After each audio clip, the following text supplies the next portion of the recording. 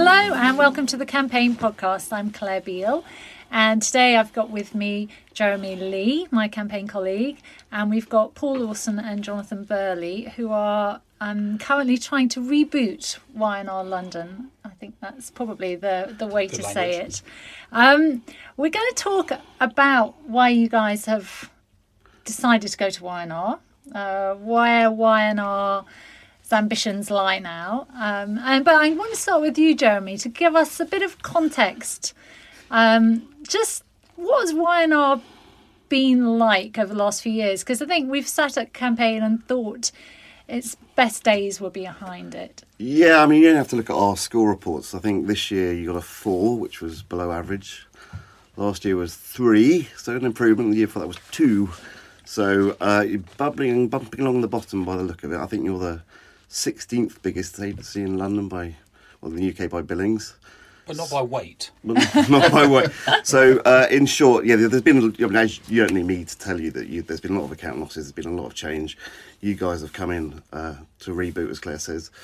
How are you going to do it?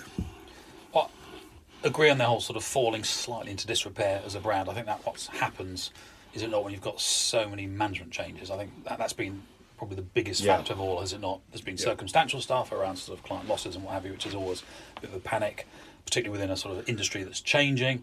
But the key thing for me is just these multiple management changes. I think I'm probably the 5th or 6th CEO in about the last 10 years, maybe. And, you know, that's a lot for individuals sort of setting up new agendas and trying to sort of reboot an organisation and sort of coerce it into sort of a new way of thinking and being. So I think it's been tough for them. But the trend is our friend, is it not? Going from a 2 to a 3 to a 4. Give us 10 years. What's not to like? My God, we're going to be extraordinary. Although we might well have peaked. So if I deliver the 3, I think David Patton will have something to say about it. But again, I think it's in me to deliver a 3 or possibly a 2. So let's see how that goes at episode number 2 a year from now, shall we? So I was going to say, yeah, as you say, there's been a number of CEOs. You're the latest in this long line. Why? The incumbent Paul Lawson. Yeah, exactly. Why won't you? What's going to be different? Why aren't you going to be the next fall guy for the next account loss like everyone else before you? I think we've probably lost all the accounts we could have lost. So there's very little that I can actually influence right now. So for me, all good. And, you know, just to be sort of slightly serious about it, we've got a nice foundation of clients. We've got the TUIs of this world. We're back on the government roster with DfT. We work with Premier League, which is really interesting. We've just launched Viagra over the counter, which is a big sort of cultural event. We're working with a brand new sort of private bank, a Swiss bank called Lombard Odier. So there's lots of interesting things going on. So there's already some bubbling momentum. But again, I think, you know, the way David Patton sort of put it to me when he first interviewed me 18 months ago, probably now, when we first started chatting, was, this is all about you taking, you know, your 30-odd, 33 years, in fact, I've been in the business, years of experience, and just applying it to a really new and interesting challenge. And I think there's a lot of experience I bring to the table, which is a sort of splicing and an understanding of how a classic creative agency, you know, needs to work and then needs to update itself into a new marketing sort of landscape. So Okay, so we can see why Y&R might need you. Why on earth do you need Y&R though? What attracted you to that job? it was genuinely the change management challenge. Wasn't the money, actually? No, because I'm actually... That's a strong question. Yeah. Money? Was it money? And if it was, how come I haven't got the same shit? Yeah. And anyway, I'm independently wealthy, so money's genuinely not an issue for me. It definitely wasn't the money, believe me, and it was all about the challenge. And you're right, you know, it took a few conversations, you know, between David and I to sort of get me here. Obviously, John was part and parcel of that allure. And in the first instance, I thought, you know, why would I go from ostensibly what looks like the same sort of agency, you know, an opco within a holding group, to another opco within a holding group. But again, it is the change management challenge, and that is what interests me, because it has aspects of strategy and strategy formation about it. It has aspects of sort of organisational behaviour about it. It has the whole marketing piece attached to it. And it's sort of, it's reinvigorated me. I'm genuinely feeling, you know, excited about what I'm doing. It's a chance to build a proposition, sort of how I want to build it and form the type of team I want to get to, and actually sort of apply some of my own thinking to the nature of what, you know, the Y&R brand ought to look like. And I would say, you know, the Y&R piece is much more tribal perhaps than Leah Burnett was, as publicists have moved far more to sort of quelling their brands. And I know they talk a lot about brands still being sacrosanct as well as the power of one. My sense that is not as much the case, and there's a lot of convergence going on of those brands. In fact, I sat on the PubComs UK board with my direct competitors, Saatchi and Publicis, and there was slight weirdness around that. At Y&R, this is about let's build our tribe, let's be on our own mission, and the people you're chatting to on the phone when you're on a global call are your own Y&Rers. And that makes a massive difference to me. I'm a very tribal person, and people get attracted to working for tribes, and that's what makes, a sort of productive company in my view. So we should explain that you and John obviously did work together before at Leo Burnett, and you've since hired another ex-Leo Burnett colleague to join you. Yeah. How much? I think Jeremy's just written a piece that's in our latest issue about this new triumvirate launching the agents, sort of trying to essentially relaunch the agency. And how important is it to have that team back together? Is that an important part of the dynamic here? I think it is. I think you get up to operating speed a lot quicker when you know one another, because it means you can just cut through the chemistry that's already there rather than have to build one. It's a fundamentally different thing to sit in a room with Paul, who, to be honest, I've not just worked with the Leo Burnett's, we started together 25 years ago at WCRS as well. Made my first ad with Paul, which is a horrible... Oh, what was that? It was for Bravo Television. It involved John Noakes licking a hairless cat. I'd advise you to look it up. It's a strong... It was genius. Are you weird enough to watch? Was the line you came up with? It's a strong piece of work, yeah. It's a And vivid shouting mother piece at of the work, moon. yeah. It still haunts me to this day. But I think what it does, it just allows you to cut through the bullshit immediately. Because it means you can just sit there, Paul can call me an arse, and I'll never be offended by it. Yeah. Because I know that his reasons for doing so are always non-political and straight to the point to get the best out of me. So But you did leave him I at did. Leo Burnett. I did. And you regretted that? And let me Be at honest. least say my own Bastard. regret rather than you leaping in and That was for the taking my money, though, regret from it. I did. I left. If I'm going to be really honest, I left too soon. I left the marriage with Paul too soon. I'm a restless person, and I've always moved to quite counterintuitive places to try and force myself to think and act in a different way. And I did that slightly too soon with Paul. We had a great relationship and a great team when we were there, and I think we were doing brilliantly well. And I'm just a bit of a child sometimes, and I can leap before I look. But I didn't force you, did I, to did. write a really grovelling Yeah, WhatsApp maybe, yes. message back to me, which I still have and watch you with I know. on a weekly basis, Yes. which I do. What did he write? To now? try I'm not and- gonna get- to that try is and tickle private. him back. It is private, but I did have I to needed him send to him admit. a really grovelling WhatsApp message. So you begged Paul Yeah, Yes. yeah. to come begged. to Y&R. Yes. Yeah, I was begged. going to riff on that in a really unpleasant manner, but I remembered that it was being recorded, and I can't say off the record. So yes, I did beg Paul in an unseemly fashion to try and get him to come and work with me again. So what are you trying to recreate then? Or are you trying to Well, recreate back on that team Well- piece, there's a really dull piece of management theory around how high performing teams actually sort of form themselves and get to that operating temperature, if you want to call it that. And you go through these various stages, do not, which are called forming, storming, norming, performing. So I know it sounds slightly wanky. And you have to go through those stages. You need various sort of mechanisms to get you through that place.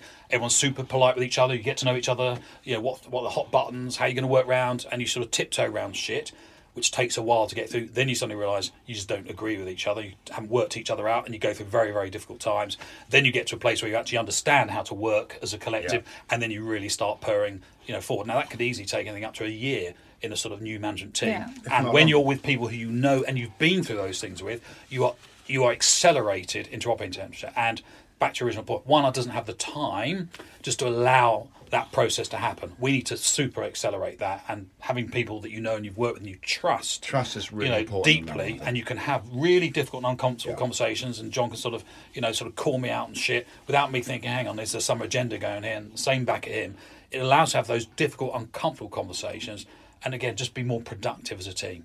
So before we come on to your plans for Y&R, I know that you two have spoken in the past, quite a long time ago, about potentially just going and doing your own thing. You never have done that. How do you know that? Who told you that? I wonder who could have told me that. So I've stopped drinking, by the way. It has terrible effects. Paul?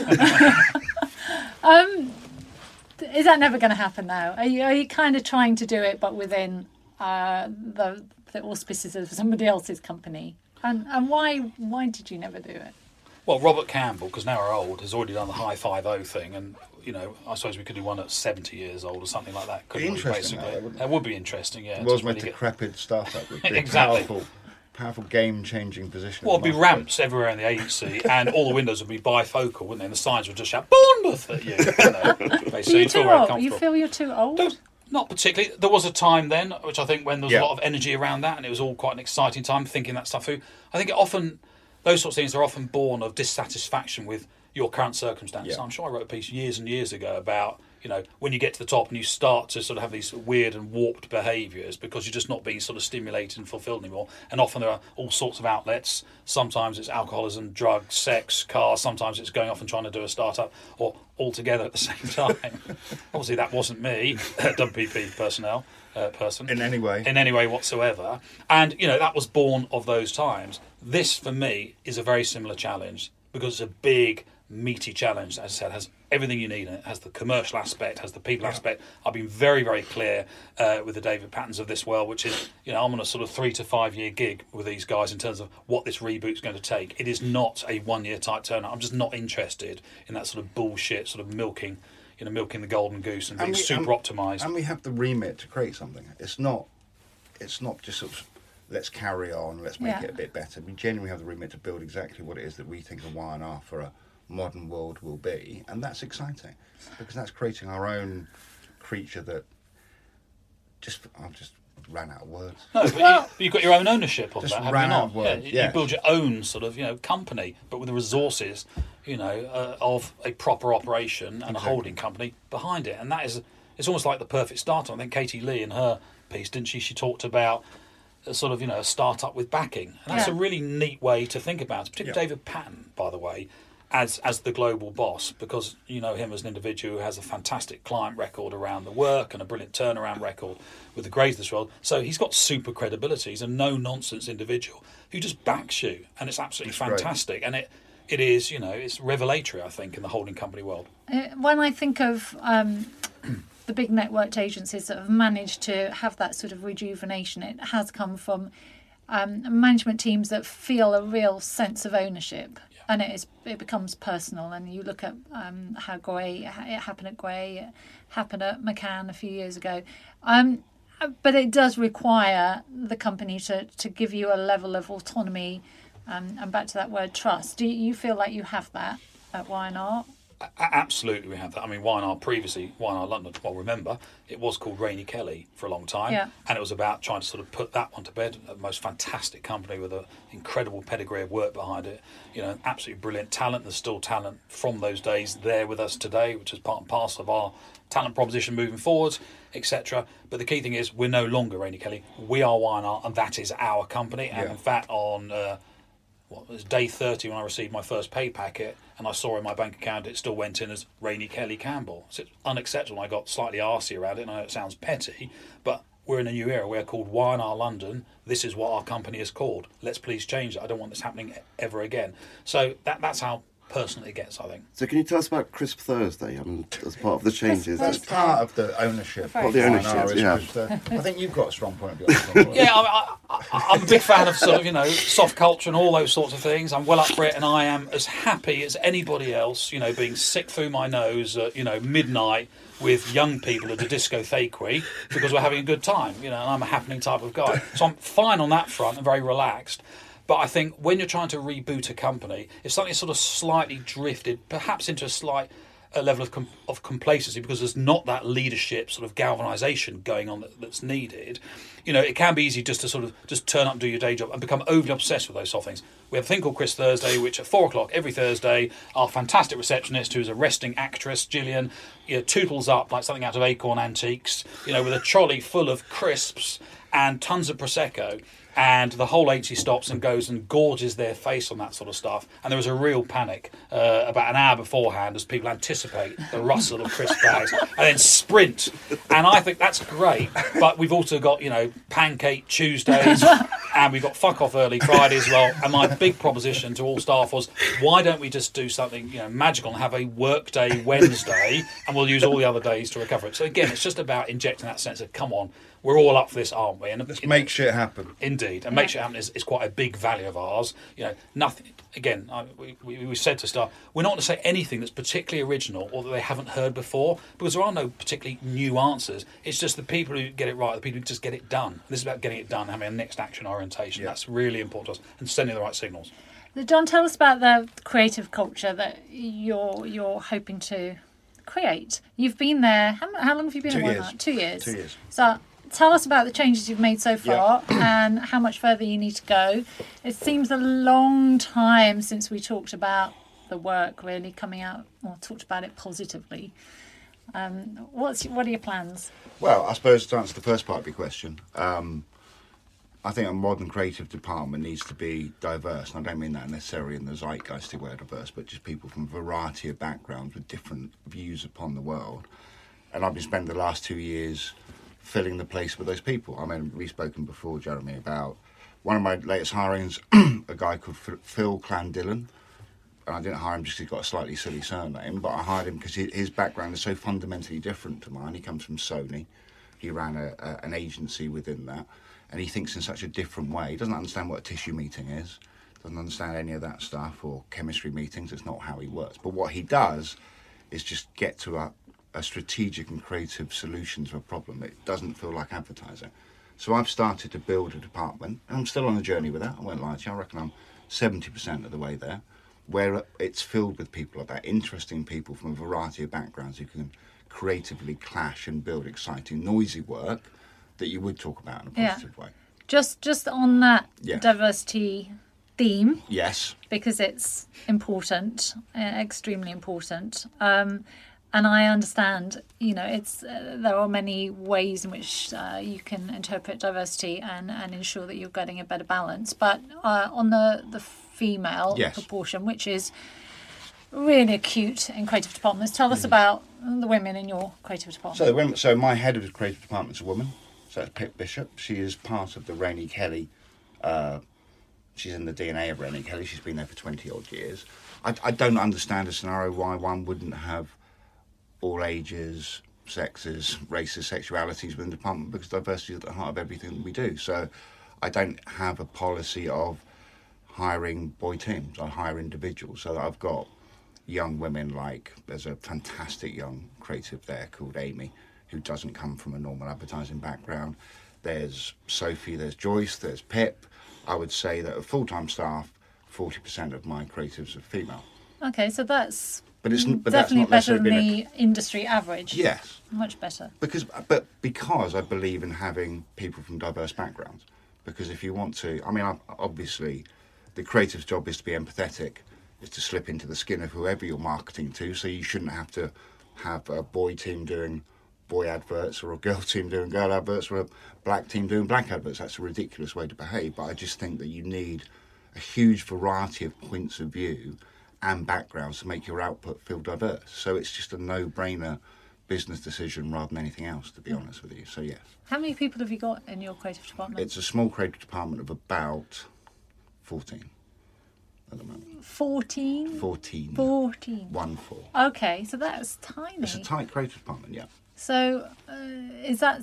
But do you have money to grow and invest that, fundamentally, but if you take creative into design as well, obviously it's larger than that, but pure play, fully employed individual creatives about 14. Right. And then when you wire in creative text as well, and that's why I thought it was interesting when I turned up, because I didn't realise you'd done that whole breaking the teams up thing, which I think is really interesting. So it's configuring different types of teams and casting in depending on the nature of the thing. So whether it's a Gracie Page, who's one of our creative techs, joining what you might call a more generalist team, and then joining Phil, who will try and sort of take them in a different direction, I think is a really interesting thing as well. But when you say you've only got 14, but the actual wage bill that I've got, when I divide it, it looks like... But mine gets rolled I thought into we were that about as well. 200 people in the fucking Mine gets creative rolled into that as well, Paul, don't forget. Oh, there we go. There we go. But is that enough, or are you on a mission now to hire more? We're on a mission to hire, obviously. I've got 5 outstanding hires at the moment. Okay, So it's not like... And so often we fill those with freelance resource as and when we need it for particular projects. But again, we hire in a way that... I'm just trying to create a sense that you don't know a type that would work at Y&R, that there's a variety of people. Because the young creatives who come and work for me now, they're not what I would have thought of as creatives in the way that I was when I was a young man. At all. They make things as well as come up with ideas. They design, they film, they edit, they build stuff in a digital space. They just don't think in the same way as me, and that's thrilling. And just on that, Phil Clandellon, who's this guy out of Sony, who I suppose is almost the director of creative tech, but he's actually a creative director as well. And he doesn't understand what tissue sessions are and what have you. He's also an anarchist, by the way. He is an anarchist. So we're going to have to quash that, aren't we? Basically. No, I think he wants to change the world from the inside. He wants to change the world, but he sidled up to me, and he is quite a sidler with his haircut. He's got a strong haircut. He has got a strong haircut. I said, also, I just need a tinker budget. I said, sorry? A tinker budget. I said, oh, what's that thing? I just need to buy shit and build shit and take shit apart. I said, right, what do you mean? What, like, get a Google Home, fuck around with it, sort of join up some bots sides so we can sort of run little sort of betas and what have you. I said, oh, sure. How much do you want? He goes, oh, $5,000 over here. All right. So he just basically signs stuff up, gets kit, takes it apart, experiments, which just wouldn't have happened, at Alan Brady Marsh in 1984 when I started, which I think is just interesting. But what's interesting is when you put him with a Pip and a Jim, say, Jim Bolt, my creative partner, you just get very different points of view on the world, and what comes out of that is what's exciting. Rather than going, Phil's going to go and break stuff apart and make things, and Jim will come up with lovely scripts, and Pip will do them beautifully in just film. I mean, that's not how we work. We try and clash those different cultures together to try and make exciting things. So can you talk about some of the work that you've got coming up, or that you're particularly proud of, or that's come from this new collection? Well, that's of things? hard, isn't it? Because I can't really... I can foreshadow the work, but I can't tell you the executions that are coming out before they're released. Well, what have you, in the 2 years that you've been there, what have you done that is the sort of work that you want to... Indicative of what we want to do. Yeah. Okay, so I would say some of the work that we've done that is closer to where I want us to be, and it's always difficult talking about something within the charity realm because it's a bit wearying when everything sits in that world, but would be the Dyslexic Sperm Bank thing we did for Made by Dyslexia at the halfway through last year. And the reason why I'd say that's a great piece of work is because it's noisy. It's unexpected because it's not doing isn't it sad about dyslexia, isn't it awful living in a dyslexic world, actually turn that into a positive and said what a brilliant thing dyslexia is, because some of our greatest business leaders and creative people are dyslexic. I thought that was fundamentally brilliant strategy, and then the execution of it, of creating a sperm bank to make noise for dyslexics, was a fabulous leap. So for me it has that inherent noise, not living in an advertising space, but a way of provoking a response, which is exciting. We need to make more and more of that work in that style. That is happening. It's just very difficult for me to sit here and go, oh, and by the way, in August there's this thing coming out of Centre Pass. It's just, I've got to keep my powder dry about those things. Although in August there's some beautiful work coming out of Centre Pass. By the way, I just can't quite tell you what it is when being recorded. Okay. So how's the new business done? What are clients making of this slightly new setup? On the new biz front, I think there's an immense amount of sort of fondness within the industry for the brand Y&R. I think people want to see it do well, and have always appreciated, it being part of the scene. And I think that extends to the intermediaries. I'm having lunch today with the Observatory crew. We had the AAR in on Monday. I had lunch with Debbie from ISBAR, etc. They're all up for it. And I think the sense from them was, things were just a bit quiet. And I think you observed that very same thing when I sort of first... It's just a bit quiet around Y&R. Yeah. And for them, of course, it's quite nice having a sort of new proposition, because there's sort of a window of 12 months where they'll just sort of sell it in and say, well, there's a new gang going on there, there's a bit of momentum. Yeah. There's going to be... Of course, what you get with a new team is a pile of hunger applied to that client's particular problems, because it's really important for us to be winning stuff and doing well, and those energies are applied to the benefit of our clients. So they are loving that. We're getting plenty of opportunity. We've won a couple of things, again, which we sort of can't really talk about, mainly because they're sort of rogue states. No, scrub that. It's quite interesting. We've got quite a mega pitch happening tomorrow morning, where we have to be in Andover at 8:30 a.m, which means getting up at 5 a.m, which can be slightly frustrating. Yeah, I'm really looking forward to that. But you're looking forward to that, so that's quite an interesting one. I think that's probably out in the public domain. There's quite an interesting alcohol brand sort of bubbling up. Will be coming in sort of mid-August. So there's quite a lot of stuff going on, just as Y&R. We're also rolling into this whole WPP collective piece as well, which I'm again quite enjoying. And again, think about Publicists and Power of One. All they were doing is just catching up on what WPP's been doing for about 20 years. Although their optics, I think, look slightly better. But we're working with the likes of Landor and Conan Wolf and M6, etc., really in at least 2 collectives, and it's just all very, very fluid. And I sit on the WPP UK collaboration board. and Karen Blackett chairs that, and she's absolutely fantastic. As you know, we've already had two major events as well, big networking events where we're sort of sharing capabilities. And so again, that's just another stream of new biz opportunity, as well, of course, the really important stuff, which is organic growth, because it is too easy just to focus all your energies on new biz, as it were. And I know it's reputation important, that is the sort of lifeblood and what have you. But there is a ton of sort of money and opportunity within trying to be relevant to your clients across more of their spectrum. And there's been quite a big focus from me on our business directors about opening up those sorts of opportunities, not in a horrible sort of cross-selling way, but just being sort of more available for those things. So can you give us an idea of what your growth targets are? Commercially speaking, I asked David Patton that. Maybe he doesn't want me to say this live on radio, downloaded podcast. I said, so commercially, what are you looking for? Doubling our size in the next 3 years? He said, there's no commercial target. You have no targets? No. So how are they going to monitor your progress? I mean, clearly, given I've had to submit a budget, so there's always an annual budget goes on, and I have a budget which will deliver, which is growth on last year. It's pretty conservative growth, and there's a profit level there and a sort of comp ratio, etc. So there will be a budget that I'll need to be delivering against, and we will deliver that this year. But more broadly speaking, it's not like turn out and say, right, I will basically double the size. That's not the case. It will be what it will be. This year will be what it will be, because again, I'm on a sort of 3 to 5 year jag here, as far as I'm concerned. And we will aim to get where we need to get to, and there's lots of work to be done. In terms of sort of looking under the bonnet, fixing stuff that's gone wrong. Shoring up various sort of relationships with clients, getting new biz, building marketing reputation, getting new people in, all those sorts, setting the tone. And how long is that piece of string? But broadly speaking, clearly we need to grow and we need to be profitable on our growth. That is one of my key priorities to all staff, and it's just being a bit more commercially aware and being what we call it sort of being more sort of commercially creative on behalf of our clients, but also looking out for ourselves while realising we're not just some sort of downstream commoditised supplier.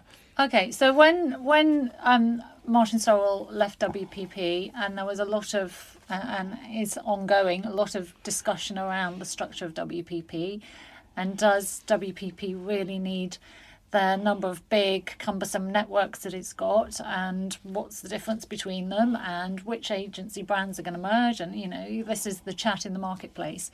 And we know that as an agency landscape, there were too many indistinguishable bland companies doing mediocre work, and we need more agencies doing brilliant local work with local culture, local personality and momentum and energy and excitement. What within that, how confident are you that there is a long-term future for the Y&R network within WPP? And if you are confident about that, what is going to distinguish Y&R London from the mass of other networked agencies? What's going to be the thing that marks you out as different? Well, it's interesting because, again, I don't think we are a lumbering network per se, because, fortunately we've made ourselves so small, we've become a lot more agile and boutique. So I wouldn't put us in the same boat as our sort of bigger sisters. No, but part of the position of the Y&R network, and everyone has positioning as their bits of shtick, don't they? But it's a global boutique, so there are differences between each of the outposts, rather than saying it's a behemoth that acts in a certain way and this is our work. So there is that room to be local, but still be part of a broader network. And I would also say that actually Y&R as a network has a lot of flavour to it. If you look at the work that comes out of the network, one of the things I was really impressed by as soon as I started was some of the extraordinary work that it was done with McWhopper and some of the work like that. They do genuinely thrilling work. Yeah. So I don't think it's a bland network. I just think, if anything, London needs to live up to the promise of the global attitude of Y&R. And I'm always very militant. I was militant at Leo Burnett, having come out of places like WSRS and GGT and Lowe's before that, which is, I'm not interested in a global brand that basically is a sort of mothership and then puts a sort of duplicate down and a clone of itself in each market as it expands with P&G around. Not interested. A global brand is an aggregate of the powerful brands that sit there, in the domestic market, each of which has its own colour. And for me, the way you differentiate, because we're a professional services firm ultimately, and it's very, very hard. I know we all have to create our shticks and our positioning so you can, people can hang their hats on them, etc., and our own views about how brands and comms and the new world works, etc. But it's really important for me that to think about the work you're doing, the people doing the work. That's what differentiates. So when you're in a chemistry meeting, when you're delivering your work, when you're building your client relationships, it's the work you're doing and the people that are doing the work. And we are mega different on that from the JWT crew, from the Grey crew, from the CHI. We're just a very different group of people. And, and again, if you look back at Publicis Group, I worked at Burnett, I would never see ourselves as the same sort of company as a Saatchi or a Publicis. We're just very, very different and distinctive personalities, I think. So I don't have that problem at all, although I do concede, I think clients out there who don't, aren't as into all the nuances, what have you, will see it as, we've already got a network agency on that list, and that is a big challenge for us to make damn sure we're not seeing that way. And that's about getting intermediaries on side and just making sure we're breathing that colour, that personality colour, that work colour, that way of working colour into our sort of offering. Okay, well, good luck with that. Thank you. Before It wasn't even passive aggressive. That's just basically aggressive. Good luck with that, Paul. Before we wrap up, you two clearly have a brilliant relationship, but you're both extremely rude to each other as well, and have been very playfully rude about each other in print, and we love reading about it when you have a poke at each other in campaign. What's the rudest thing that John's ever said about you, Paul? Well, it's really been basically it's public bullying, and I'd like to be on record here saying it's actually campaign that's facilitated this 2-decade-long campaign. And of I public really bullying appreciate at me. that, and I will always appreciate As I that. go home at night and cry gently into my sort of nylon What is the rudest sheets. thing I've said about you? Puffy sunburnt nipples. Yeah, the puffy nipples is very Storming the rude. stage to rugby tackle Martin Sorrell. I mean, I don't think I have as a robot. That was just one of your weird the list things. goes on. It's just basically, I tell you what's even worse, because I always take it in sort of, in good faith. It's not like you don't strike back. By the way, you're sitting there acting the victim. I do think it's funny, but I've now worked out perhaps why my career has gone into certain sort of, cul-de-sacs. Because when David Patton was interviewing me, when he first interviewed me, he said, I was trying to headhunter, and I didn't realise that you and John got on well together. I said, what gives you that impression? He said, all those horrible things you saw. Fucking hell, the market thinks it's true. That is really, true. really, It's and I like had to say to him, no, it was a joke. So yes, it's all just really horrible. You're just It a is. really unpleasant individual, basically. I've Yeah. no idea why I've rejoined him. Because I bullied you into it. Yeah, exactly. We take great pleasure in the banter between the two of you, and we need more laughs in our industry, so keep it up. Thank you both so much. Good luck. We are egging you on because, as I said, we need more better agencies in London. Y&R has a fantastic heritage, particularly through the Rainy Kelly brand, and although that is no more, I hope that the spirit of that brilliant type of agency persists through the new Y&R London. So thank you so much. Thank you, Jeremy. Thank you. Thank you for having us.